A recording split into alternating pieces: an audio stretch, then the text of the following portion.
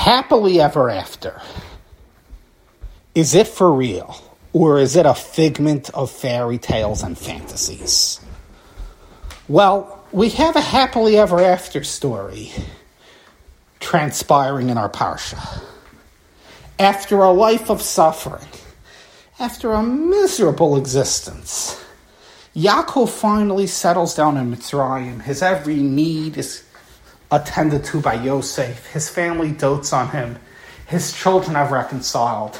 And Chazal explained that he knew tranquility and serenity for the very first time in his life. And hence the Zohar reads the opening words in our parsha, Vayechi Yaakov. Yaakov lived these last 17 years in Mitzrayim. This is the first time he lived.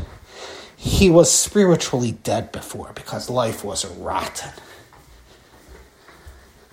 And this is a heartwarming perspective. It has all the heartwarming appeal of a happily ever after.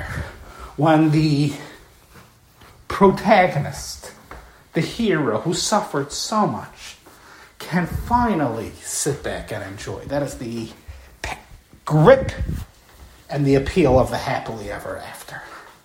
And this read of Chazal is not an isolated read, but dovetails with other psukim and other midrashim that read here of Vayechi Yaakov. Yaakov lived not only with physical lungs breathing, but with long-awaited tranquility as well.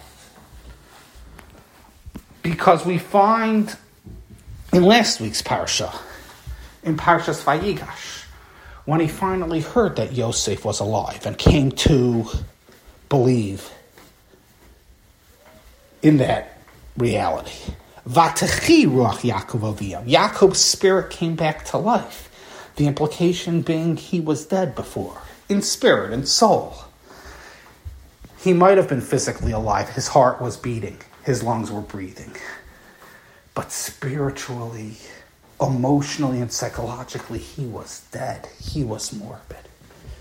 That was his experience when Yosef was snatched away from him and abducted. That was his experience, I would argue, for most of his life up till this point. It is only here at the end.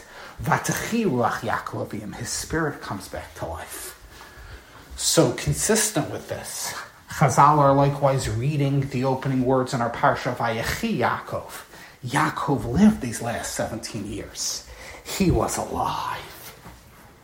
No longer did he simply survive, but now he did thrive. He was alive.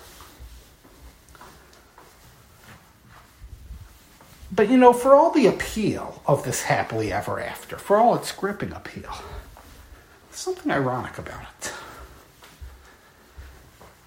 Can we really idealize Yaakov's last 17 years when he's surrounded by his family?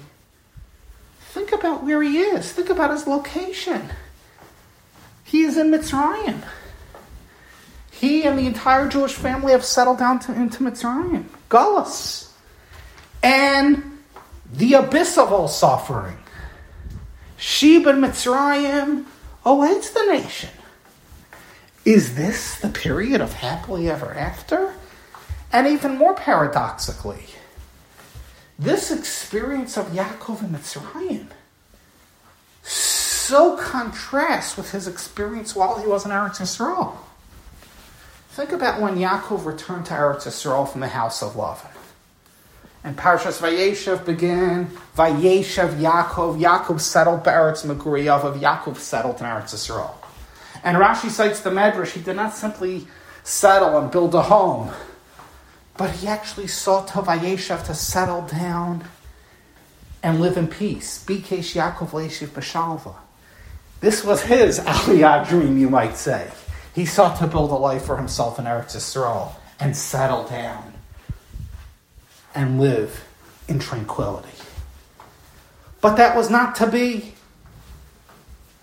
Parshas Vayeshev then tells us, as Rashi says, Kafetz alav rozo shel Yosef, right when he wanted to live in peace in Eretz Yisrael. Hashem said, it is not your destiny to live in peace. Yosef will be abducted.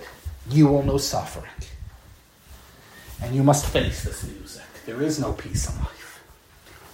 Well, when we put the pieces together here, what a seemingly disproportionate picture. It is when Yaakov is in Eretz Yisrael, in the seemingly more ideal circumstance, that he knows no peace, and Hashem denies him that dream.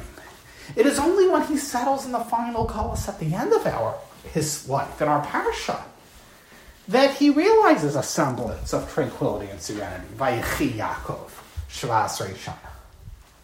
Why is Yaakov only finding calm and serenity in Golus? Why have his dreams been denied in Eretz Yisrael, in paradise, and are they only realized, if not in purgatory, close to it, in Golus Mitzrayim? And I would suggest that is exactly the message. Yaakov, who is called by Chazal the Av of Golus, the model of suffering, who teaches us how a Jew suffers and yet grows, learns resilience, becomes closer to Hashem in his suffering. Yaakov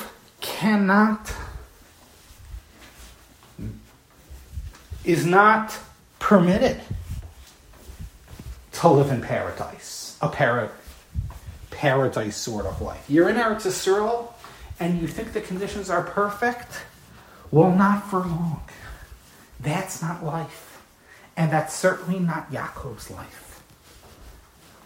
But you know, Yaakov, when you realize the conditions are imperfect, they're Golus, whether Golus in place or whether Golus in state. And you embrace that. And you realize that you could find Tov amidst those conditions. He has his family, his children are together. You find the silver linings amidst exile. And you learn to realize your dreams in imperfect conditions, because that is life. That is when you are finally going to see a semblance of peace. Because while life is imperfect, life is at times even wretched. We can still be simchatik. We can still be freilachtik. Due to those redeeming qualities, when we recognize those redeeming qualities, whatever they might be, including in the case of Yaakov, that his family is at peace. And that is exactly the point. The dreams, the nirvana, are going to be denied him. Yaakov, when you're in Eretz Yisrael, the location, the station might be perfect, but the circumstances will not be, because that is not life. You're going to have to find simcha amidst imperfect conditions and learn to live and embrace life imperfect. Yaakov learns how to do this, and by the end of his life, he finds it even amidst Golus. And perhaps we can conjecture that while it was in Golus Mitzrayim that he found the solace of his children reconciling, he was really looking back at his life and his previous Golus-like conditions, including when he physically and geographically lived in Eretz Yisrael, but suffered a Golus-like condition in the horrors of Mechiras Yosef. And he's really looking back and finding a sense of chiyus, finding the joy of redemptive perspective of seeing Tov amidst all of it, as is most palpable now, while he might be geographically in Golus Mitzrayim, but he is alive, and he's able to find bracha. And that is really the mandate of all of us as we live life. Certainly when Yaakov was Bikesh Leishiv B'Shalva, when Yaakov desired peace, tranquility, serenity, that was not for self-centered reasons. That was not to drink pink lemonade on the side of his golf cart, as we would say today. This is Yaakov Avinu here. He wanted shalva. He wanted serenity for Avodas Hashem. He wanted to serve Hashem, feeling like he was karov to Hashem in Gan Eden, in paradise. But that is not Olam Hazeh.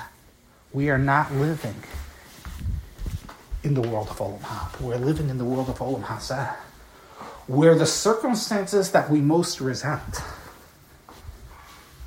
things happen, and we throw up our hands. How can it happen?